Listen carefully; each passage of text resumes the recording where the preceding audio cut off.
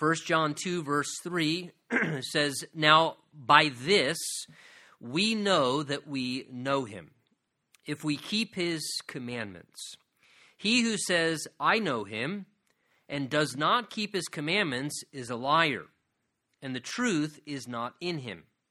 But whoever keeps his word, truly the love of God is perfected in him. By this we know that we are in him. He who says he abides in him ought himself to walk just as he walked. Brethren, I write no new commandment to you, but an old commandment, which you have had from the beginning. The old commandment is the word which you heard from the beginning. Again, a new commandment I write to you, which thing is true in him and in you, because the darkness is passing away and the true light is already shining. He who says he is in the light and hates his brother is in darkness until now. He who loves his brother abides in the light, and there is no cause for stumbling in him. But he who hates his brother is in darkness, and walks in darkness, and does not know where he is going, because the darkness has blinded his eyes." And Father, we just humbly ask that you'd give us the grace we each need this morning as we continue now in our worship of you by opening the Word of God and looking to your Holy Spirit to speak to us things from it. So, Lord, help us now to have a heart that's pleasing to you, that's receptive. Speak, Lord, your servants are listening, we ask, and that it would be the ministry of your Spirit conveying things to our hearts through the word this morning. And we ask this together expectantly in Jesus' name. And everyone said, amen. Amen. You may be seated. You know, I think, though, over scrutinizing ourselves too often and maybe too harshly is certainly not healthy spiritually, but in the same manner, I also think that failing to or neglecting to or even refusing to examine our lives spiritually is not healthy also. Both can be very unhealthy and incorrect. In fact, 2 Corinthians 13, which we just went through not too long ago, specifically says, examine yourselves. Test yourselves, it said, and make sure you're in right relationship with the Lord. That is, make sure to verify, first and foremost, that you truly know God yourself and that you're not making the error of just doing some religious routines in your life. Verify that you're truly walking with God, that you're genuinely experiencing the work of God's Spirit within you. And that really seems to be what our text is drawing our attention to and addressing this morning. How to know if we are right with God personally. And that should be one of the things that we are more concerned about than anything else in the world. To know that we are right with God personally. Again, the backdrop as we come into our verses this morning, remember John has been speaking about a genuine personal experience with God and what that truly means, what it includes, and how that is so important and beneficial for everyone to be having an experience with God. In fact, last time we saw how he was speaking about what it meant to have a healthy relationship with God and how that is actually now possible for all of us through what Jesus has accomplished and what Jesus offers. That though we are all sinful people, that though we are all broken inwardly because of sin's effect upon our lives from birth, we can receive forgiveness from our sins. We can receive cleansing from our sins. And if we're willing to humbly confess our mistakes, to own up to our errors, to admit and acknowledge when we have done what we know is wrong and not try and dismiss it and keep things in the light and open, then we can receive forgiveness for our wrongdoing, and we can even be cleansed and washed from the guilt that's within us from our errors and our sinful mistakes. The danger, he said last time, is when pride begins to cause us to deny our own sinfulness. And even worse, to deny when we're actually practically doing sinful and wrong things. And then we start to live in deceitful ways and doing things in the dark and thinking certain things are permissible and that we're entitled to behave badly and dismiss it with some excuse or disregard. And we try and keep sin then in the dark, and we don't bring it into the open and bring it into the light and deal with it properly and let God humble us and break us and receive his forgiveness. And he warned of this danger last time of self-deception. And the greatest danger of self-deception, just like it's the greatest danger of pride, is you don't know you're proud and you don't know you're deceived. That's why it's called self-deception. And the most scary thing of all is to realize how self-deceived we can become as human beings when pride grips our heart and we start, as John said, lying to ourselves and we start lying to others and living in very dark and unhealthy ways. And it seems John, again, as we said in our start of this study, who is 90-ish years old at this time, who's been walking with Jesus since he was a teenager, which means he's got about a 70-year run on walking with the Lord. He's got about a 60-year or so run with the early days of church life. And when you've got that as your background, it's pretty easy to kind of start seeing through error. And kind of just as an older saint who's mature and seasoned in the Lord, John here gives in our verses this morning some self-tests to evaluate and take inventory on our spiritual life. He gives a few very specifically. He gives the test of spiritual obedience.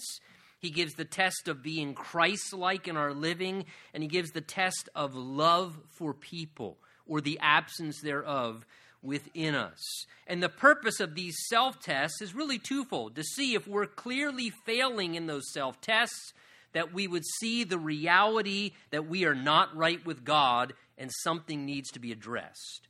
By the same token, those self-tests also can allow us to see if we are in alignment, then we can be encouraged in our soul. And we can assure ourselves and not fret over how we're doing, but know that though we're not perfect, that we are living and walking in relationship with God. So look with me in verse 3 as he begins this section here. He says, chapter 2, verse 3, now by this, notice those words, we know that we know him, if we keep his commandments. So right out of the gate, John declares the obedience test to verify our spiritual condition or our spiritual state. So we may ask, how can we know for sure if we know God or not? How can we be certain? How can we tell pretty specifically if someone else, for example, genuinely knows God or not? Well, the Bible says very specifically, verse 3, by this we know. That is, there is a way, God says, to be certain. There is a way to verify, to validate, to be sure, a way to measure, so that we can know for certain by testing in this way to reveal the accuracy of our spiritual condition, or to be pretty accurate, though only God knows a person's heart, to be pretty certain that we can know in regards to someone else, whether we are on the right path spiritually or whether we are in a wrong condition spiritually. John says, by this we know, notice, next statement, we know what? That we know him. Now I want you to take notice of that statement there, that we know him, of course talking about God, because that word know, though it may not imply itself in the English translation, in the original Greek language, they had sometimes multiple words that are translated into English. So, for example, we've often heard before in Bible teaching that the word love in English could be multiple different Greek words. It can be agape, it can be phileo, it can be eros, it can be storge. These were different Greek terms used to describe specific kinds of love. And in the same way, there was more than one word used to translate know in the English. And when he says here that we can be certain that we know him, know God, he's using the Greek term gnosko, which means to know something by personal experience with it. It's a different term that was often used to translate know as well. There's another term know, which meant to know by facts or learned information. The idea is by observation. So one way you can know something is by observation or by listening or hearing secondhand information, and you can come to know certain facts, learn certain things by observation or hearing from others. But the best way to really know something is by what? Firsthand experience. That's a different way to come to know something. So you can know things by hearing others talk about them, but you can know something by your own firsthand experience with it.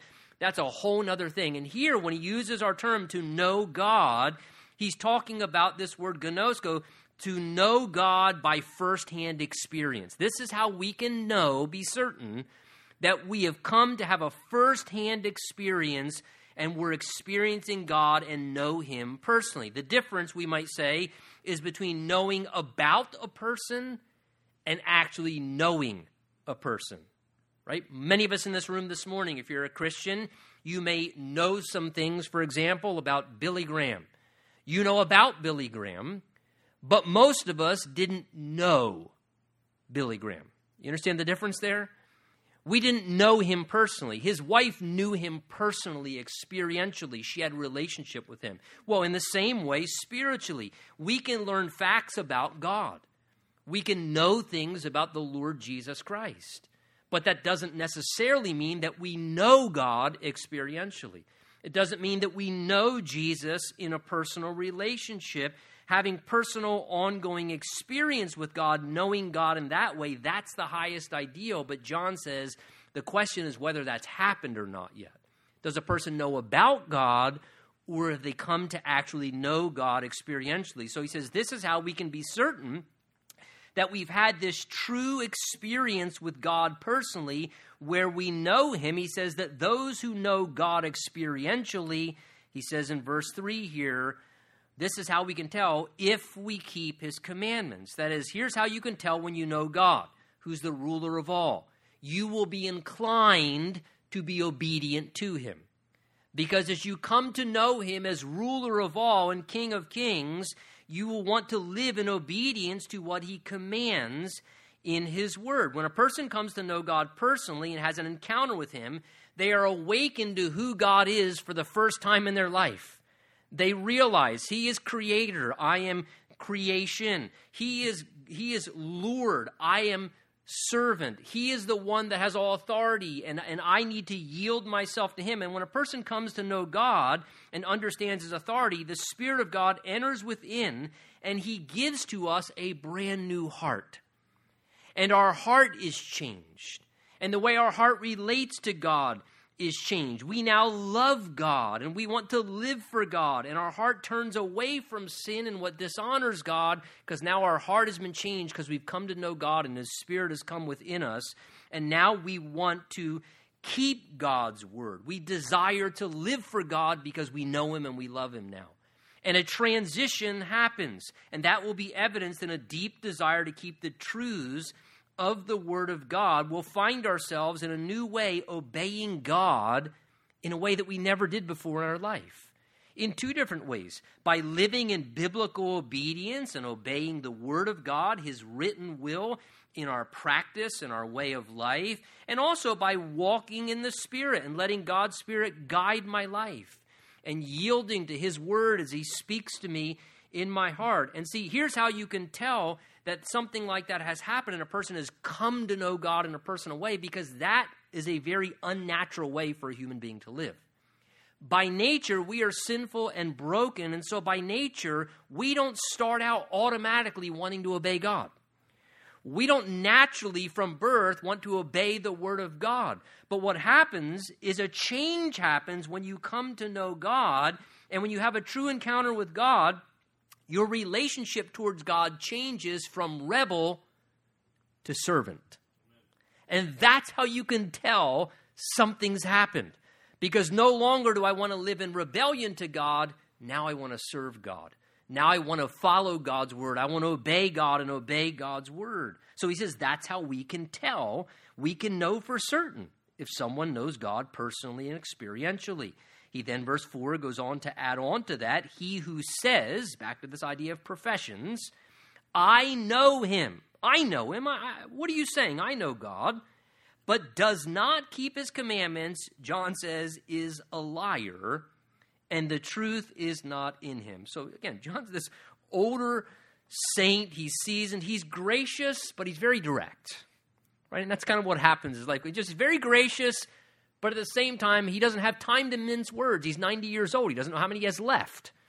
So he's gracious, but very direct. And he says here, look, this false spiritual claim, someone claiming, I know God in a personal way, I have a relationship with God, I'm experiencing God, he says, but, contrast, here's the contrast problem, they don't obey God's commandments. That is, they don't live in accordance and in submission to the written word of God. They disregard what God's word says. They have no problem with ignoring the commands of Scripture or the directives in the Word of God. They can live in ways that disregard the voice of God's Spirit and what He speaks to them. And the things that God may be conveying, God testifies to their conscience what's right and wrong, but there's no indication of being led by the Spirit. There's no indication that they're yielding to God. They're living a self-directed life. They're still ruling on their heart as the authority rather than yielding to God's authority. John says when that is the case, then the truth is, notice, despite what they claim, John says. John says, despite what they claim, the truth of the matter is, verse 4, he says, that person is a liar. And the truth is not in them. Such a person is consciously or so utterly self-deceived that they do not realize that they are lying about their own spiritual condition. They're completely blinded. Either they are lying to themselves and denying reality and failing to see that they don't know God, or they are so deceived, sadly, because the Bible says the God of this age, the devil, has blinded the minds of those who don't believe, that they cannot see that though they are professing one thing with their mouth, their practice is completely the opposite. As the Bible says, they profess to know God, but in works they deny Him. And they don't even see this horrible inconsistency, this contradiction. But the reality is the fruit of their life, how they live, is that they're not obeying God. And so here John says that gives concrete evidence they're not right with God. They're living in error. They are either deceived or they're just a deceiver. Or they're both. They're either utterly deceived or they are a pretender and a deceiver and a master manipulator. Jesus spoke of this very truth as well in Matthew 7. These were our Lord's words, and no doubt John heard these truths. And this is why John is saying, I'm just repeating in my own words what I learned from Jesus. Jesus said, Matthew 7, even so, every good tree bears good fruit, but a bad tree bears bad fruit. Therefore, by their fruits you will know them. You will recognize them, identify them. Again, Jesus made very clear, plain illustration of this when he said, a good tree, because by nature and DNA it's a good tree, it's going to produce fruit in kind to its DNA. A bad tree is going to produce bad fruit. Just like you can tell what kind of a tree, you don't have to be a master scientist to walk through an area where there's an orchard or fruit trees and look at a tree and it's got apples growing and go, what kind of tree is that? I mean, I see apples on it, but what kind of tree is that? Well, it's obvious. If it has apple trees on it, it cannot be an orange tree. It's an apple tree because by DNA, the sap is flowing through and it's producing fruit in kind according to what tree it is. It's clear evidence. And so Jesus said this, even as you can identify trees by their fruit, we can identify people by the fruit of their actions, by the way that they live, by what their practice and conduct is. Jesus gave a way to evaluate in a healthy and an appropriate way. Not in a judgmental or a critical way, but to simply inspect the fruit produced in a person's routine way of living. Jesus said that is more true and that is more accurate than no matter what masterful professions they can make to people outwardly. He said the fruit is the clear-cut evidence. He says, such a person, if they say they know God and are having an experience with God, but yet they are disregarding the Word of God and His commands in their life, they are lying, and the truth is not at work within such a person. Lies and error and blindness are at work. Now, verse 5, he goes on to say, but whoever keeps his word, now we got the opposite contrast, truly the love of God is perfected in him, and by this, he says again, we know that we are in him, that is, in relationship with him. Now, in this obedience test of spiritual life, John also shows how we can assure our hearts that things are right between us and God. And I think that's important sometimes because on occasion we can struggle with our own self-criticism and tendencies towards condemnation, and we can question and worry about our spiritual life. And John says, look, let me assure the faint-hearted here. By this, he says, also, we can know that we are in relationship with him. He says, if we keep his word. So again, here he's talking about a way to recognize, to assure ourselves that we are in him, that is in right relationship with him, that we're having an ongoing living experience with God and encounters with him, a way to test and verify. And he says that is that we see within ourselves or within others someone who is keeping his word. The idea there is obeying God. Living out the word of God, submitting to his word, that person is in right relationship with God. Again, living in a way where we're submitted to the authority of the written word of God. That though we don't do things perfectly, that generally we yield our will to live in a manner according to practicing what the word of God says as the final authority in our lives. And that we're seeking with genuine humility and faith to do what the Word of God declares, what it directs, what it asks of us, what it requires of us, and we humbly to submit to what God speaks in his Word because we believe that this is his will.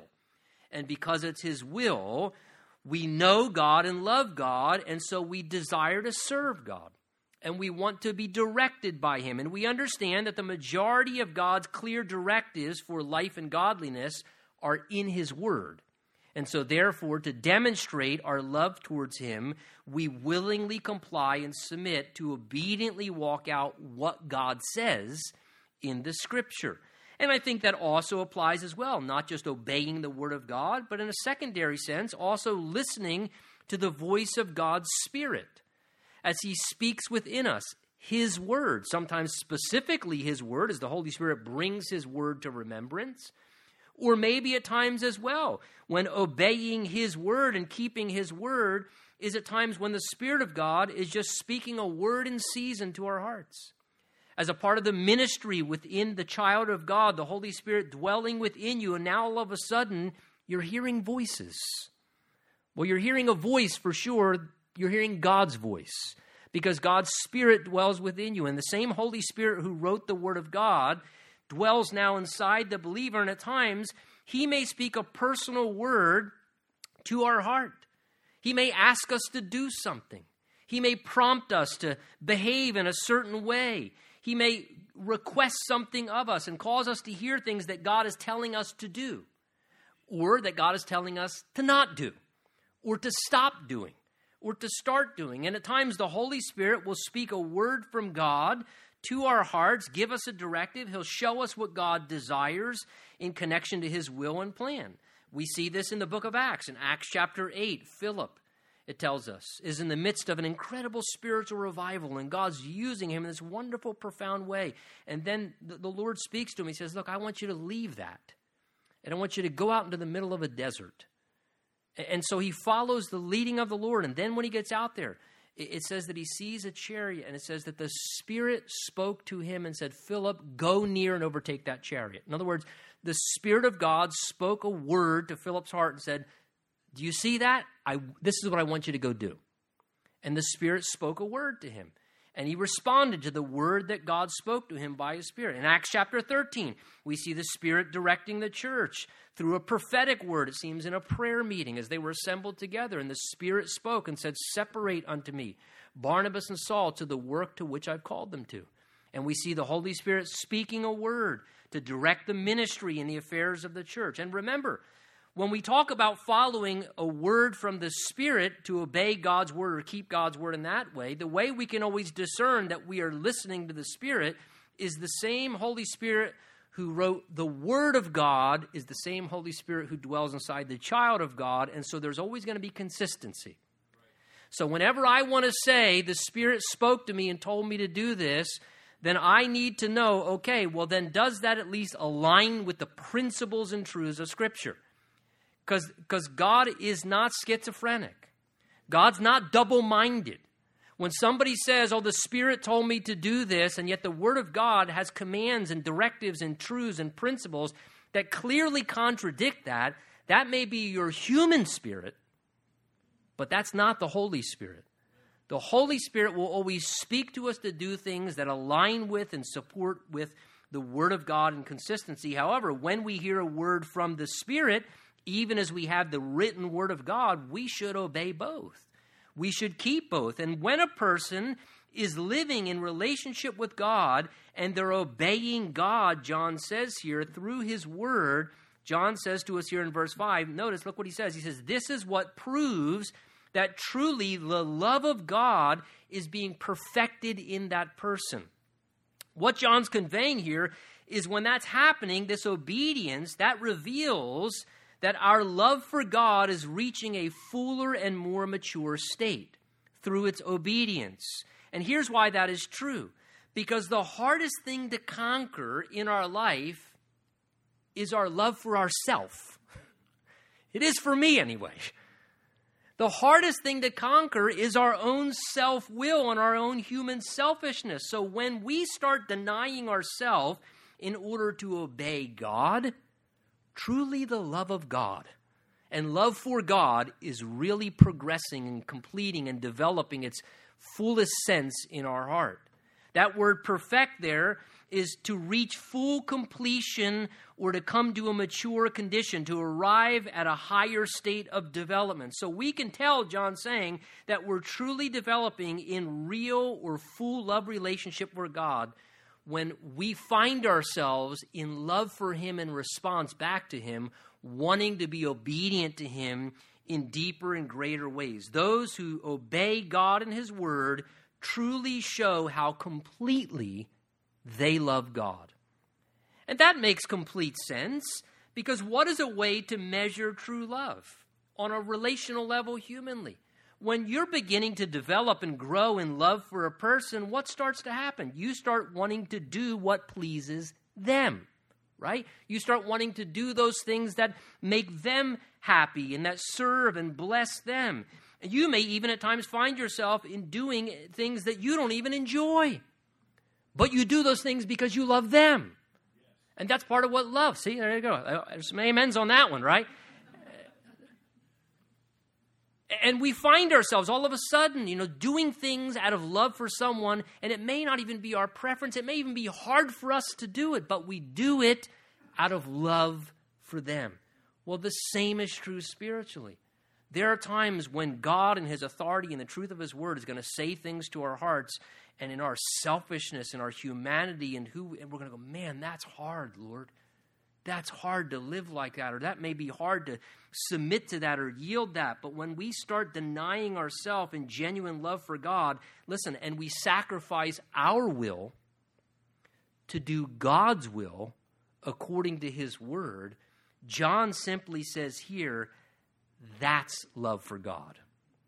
That's showing that we are genuinely progressing in love for God. True love for God, folks, listen, it's not in deep-sounding words and speaking all kinds of, things that express such deep love and passion for God, right? In the same way we say to people, look, don't tell me you love me, show me you love me.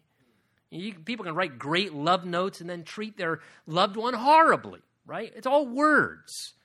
And so just great words, spiritual words, sentiments, things we say, are getting deeply emotional and passionate and excited. I'm not diminishing those things. Can't be an aspect, an element of love for God. But the clearest demonstration, the Bible says, of love for God is obedience. It's showing God we love him by denying our will and obeying his word and following his will. Jesus said it this way, and he was God in the flesh. If you love me, what? Keep my commandments.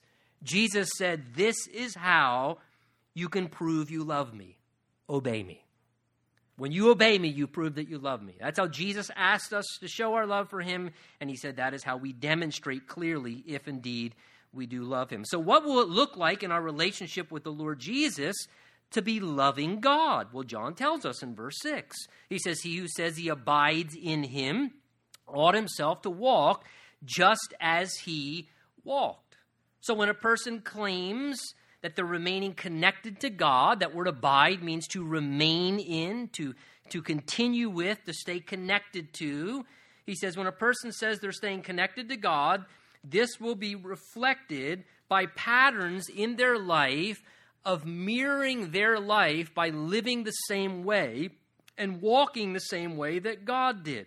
He who says he abides in him, that is like a branch connected to the tree, and the sap flows through it so it produces fruit and kind. Well, he says in the same way, if we're saying we're remaining connected to him and in relationship with him and experiencing him, then he says right here in verse 6, then that person should or will live out their lives, verse 6, walking just as he walked. Now, question. When did God walk on the earth? When did God walk among us so that we might walk as he walked? Well, it was when he became flesh and dwelt among us as a man in Jesus. That's why some of your translations may specifically say, we must live as Jesus lived, or we should live out our lives as Jesus did. The indication is as we're in an ongoing spiritual experience with God through our relationship with his son Jesus, and we're connected to him, his Spirit, the Bible says Christ in us, Christ in you, he dwells within us, the Spirit of the Lord, is working within us, and he directs us to then live as he desires. He begins to work within us in such a way where he might live out his life now through us. And even as he once dwelt in a physical body, now we are the body of Christ. And now he wants to live through my body and your body and use our body to live out his life and the expression of his life here on this earth. Romans chapter 8 and 2 Corinthians 3 tell us that the Spirit of the Lord is constantly working inside us as believers to make us more like Jesus. That is, that my disposition would become more like Jesus. That is, that your manner of life would become more like Jesus. Our way of thinking should progressively become more like Jesus Christ. This should be the reality. And question, what was the manner of Jesus' life? We should be walking as he walked. What was the manner of Jesus' life? What characterized his way? Well, the four Gospels lay that out very clearly. A couple things, if I can bring to reminder, that characterize the manner of Jesus' life. One, to me, is very evident. He had a deep desire to do his Father's will and not his own. His highest desire was not my will, but your will be done, Father. Out of love for his Father, Jesus was continually denying himself and yielding to the will of his Father out of his love for his Father. And that should characterize our lives to greater and greater degree. Jesus' manner of life, was it not, was one of great humility. Jesus would do any lowly task. He said, I'm among you as one who serves. And Jesus said, I didn't come into this world to be served, King of Kings. I didn't enter into this world to be served, but to serve and to give my life as a ransom to many. And we see Jesus with great humility. He was never seeking glory. Even in John 13, when he was washing filthy, dirty feet of his disciples, taking a servant task, he wasn't even drawing attention to himself when he did that. It was afterwards. He just drew attention to the lesson. and said, this is an example. If I, your Lord and teacher, will do this, why won't you do lowly things? Why won't you humbly serve and do practical things in love to care for one another? Jesus was marked by great humility. Our Lord Jesus was not forceful or harsh. He was meek, which means power and authority under control, under restraint. Jesus was gentle. That was his autobiographical statement. He said, come learn of me, take my yoke upon you. He says, for I'm meek and humble or lowly in heart. Jesus wasn't forceful and aggressive. He was compassionate and gentle and meek. He cared about people's welfare. He was marked by humble servanthood. In the way he related to people, it always was connected to great sacrifice of himself for the benefit and welfare of others. And we see this marked in the life of Jesus, this deep concern for caring for people, helping and ministering to those who were hurting. That's who Jesus was always gravitating towards. Again, these were the things that characterized the manner of Jesus' life. So the Bible says to us here, self-test, if we're truly staying connected to him, if we're truly experiencing relationship with him, then he will not just indwell us as Christians, he will be enthroned within us as Christians. And the manner of his life will begin to be manifest through our life. And we will begin to see more and more, we should anyway, progressively, the manner of Jesus' life in Jesus' way beginning to reflect the same characteristics and marks in how we're walking out our life. That these same things, that our life should be characterized by humility, by desire to do the Father's will, but by servanthood, by sacrifice, by loving and caring for people, not being forceful and bullying people, manipulating people, but caring for those hurting and doing what we can in love to just humbly serve people around us. Not drawing glory to ourselves, but wanting glory to go to God. Even as Jesus did, we should see those Christ-like things marking our life more and more. John says this is a spiritual test. If we say we're abiding in him, then we also ought to be walking just as he, our Lord Jesus, walked.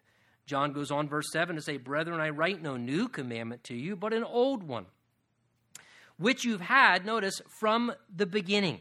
The old commandment is the word which you heard from the beginning. So thinking about, I think, the great love of God that was displayed powerfully, most clearly in the Lord Jesus, John seems now to move on to this next test, the test of love working in our hearts. He says here in verse 7, beloved, that's a family term, or brethren. Again, the idea there is family term. He's relating to them with an affectionate love, my brothers, my sisters. And look what he says here. He says, I'm not trying to give you more new commandments for your Christian life. He says, honestly, I just want to remind you of those old, familiar, faithful commandments, that familiar commandment, the old one that you have had, he says, from the very beginning. And they had God's old foundational command from the earliest days of the Old Testament. And what was God's old foundational paramount command? Well, Deuteronomy 6 declared it this way. Hear, O Israel, the Lord our God, the Lord is one, and you shall love the Lord your God with all your heart, with all your soul, and with all your strength.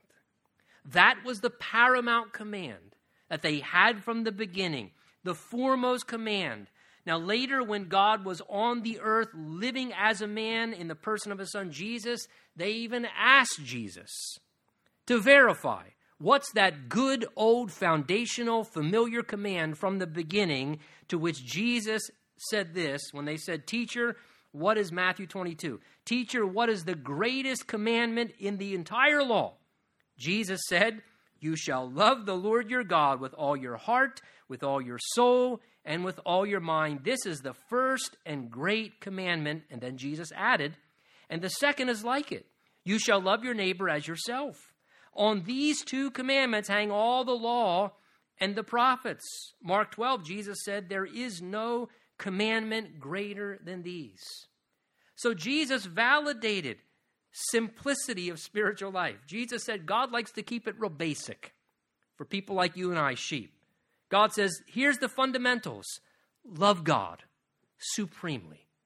just with all of your being. Just love God supremely and obey him as a result, and love people around you, your neighbors, those that you're connected to, those who are close by and in proximity to you. John says this is the kind of stuff that's always mattered to God, he says here in verse 7, from the beginning. That's what's always mattered to God. Just loving God supremely and loving people who God loves and created as well. Well, verse 8, John goes on to say, again, a new commandment I write to you, which thing is true in him and in you, because the darkness is passing away and the true light is already shining. Now, right away, you may go, wait a minute, John, you're in your 90s. Is this starting to happen now? You said no new commandment, just an old commandment. Now you're saying you are writing a new commandment. John, what's going on here? I thought it was just the old obvious commandment, yet now you're saying there's something new. Well, John here is writing about obeying a new commandment. Notice verse 8, he says that is true in him, referring to Jesus, and in you. This new command becomes truly possible in and through an experience with Jesus. And what John's going to begin to talk about is this command to love one another, which was an old command already in place, right? Because it tells us in Leviticus 19, which Jesus quoted when they asked about the greatest commandment, in Leviticus 19, it said, love your neighbor. But Jesus gave that old command to love new insight. To express that command, you might say, in a fresh way, more fully, to give it deeper meaning, to obey it much better. Write in your notes, John 13, verse 34, Jesus declared this. Listen to what Jesus said. A new commandment I give to you, that you love one another as I have loved you. That's the key. That you also love one another. So the old commandment was love one another. But then Jesus added, as I have loved you. So Jesus took an old command to love one another, and he gave it new or fresh meaning. Of a fuller and greater expression, loving one another has always mattered to God from the beginning. However, Jesus gave it new insight that we should be loving one another. He says, love one another, key, here's the new part, as I have loved you. That is, sacrificially, unconditionally, constantly through servanthood. And see, when we begin to love, folks, when we begin to love as Jesus loved, that has a powerful effect, because the very next statement in John 13, Jesus declared this, by this all will know that you're my disciples if you have this love for one another. See, when we love one another as Jesus loved, that's like a bright light shining into a dark world, and Christian love has this powerful testimony of reality about God. That's why, no doubt, in this verse, in verse 8, he says the end of it, when this happens, when we love like Jesus, we drive out, look what he says, we drive out the darkness and cause it to pass away. Because see, something amazing happens when this unusual love, the love of Christ, starts happening among God's people. It causes people who live in a very dark and cruel and mean and nasty world to see such a contrast that all of a sudden they find themselves going, wow, God must be real. I can't get over the way those people care about one another. I can't comprehend that after that, they can still walk in love towards one another and not get mean and nasty and weird and act ruder than we do out here in the world. Wow, God must be real. And all of a sudden, this powerful way, when the light of the love of Jesus begins to shine through us, what happens is it drives out darkness, and it causes the darkness to begin to fade away, and the light of God starts to shine. And that's why Christian love is so crucial, because it's a powerful testimony in a very dark world. And it drives out the darkness of the world. That's why Jesus said in Matthew 5, let your light so shine before men that they may see your good works and glorify your Father in heaven. Now, John, seeming to add on to this in verses 9 through 11, wraps this up by saying the following. He who says he's in the light, walking in connection to the light of the world with Jesus, and hates his brother is in darkness until now. He who loves his brother abides in the light, and there's no cause for stumbling in him.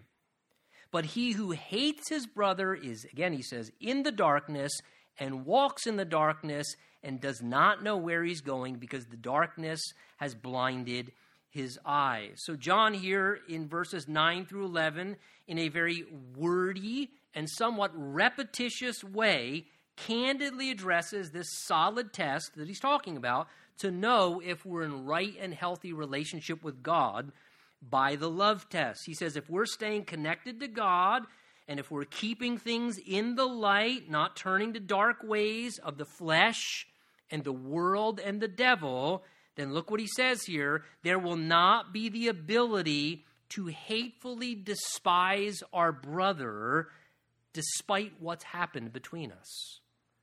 He says if we are walking in the light, in connection to the light of the world, with God who is light, hurtful things may cause relational distance. God's word does not discount that. God's word is not naive and to act like the absence of conflict or problems don't happen. The New Testament is filled with instructions how to resolve conflict, how to deal with hurts and offenses. So hurtful things may cause relational distance, and relational distance may even be essential when hurtful things happen. Disconnect at times is even biblical when someone's professing something and yet they're defying God and God's word to show disapproval. So he's not discounting that, yet God's love working in our heart, the Bible says here, won't permit us to continuously hate and despise a fellow Christian in our heart. It won't permit us to do that. John challenges this false spiritual profession using similar imagery from back in chapter 1 of walking in the light, which means walking in connection to what's right and pure in God's light and keeping things in the open, and walking in darkness, which is doing wrong and sinful things and keeping things in the dark. And he says right there in verse 9, look at it, he who says he's in the light, walking with God, letting God's light shine in, but then contradicts that statement by then hating his brother. John says that person's being dishonest with himself. Their mind is in a dark place. Why? Because a God who is not only light without any dark ways, but John's going to say later, he's also a God who is love. And if we're walking with a God of light and love and he's working in us, he would not permit us to continuously nurse hatred in our heart towards a fellow spiritual family member. He would not permit us to continually despise a person because of something that happened. His love will work in our heart even in the hardest of personal relationships. Even if something has transpired that's caused great pain, or maybe severe problems where there's been deep offense or painful wounds, which can happen, which do happen, even among the body of Christ. But he says when those things happen, a person who can continue in hatred towards their brother, the Bible says, is in darkness. Let me give it a different picture. They're in a really dark place right now. That's a really dark place to gravitate into.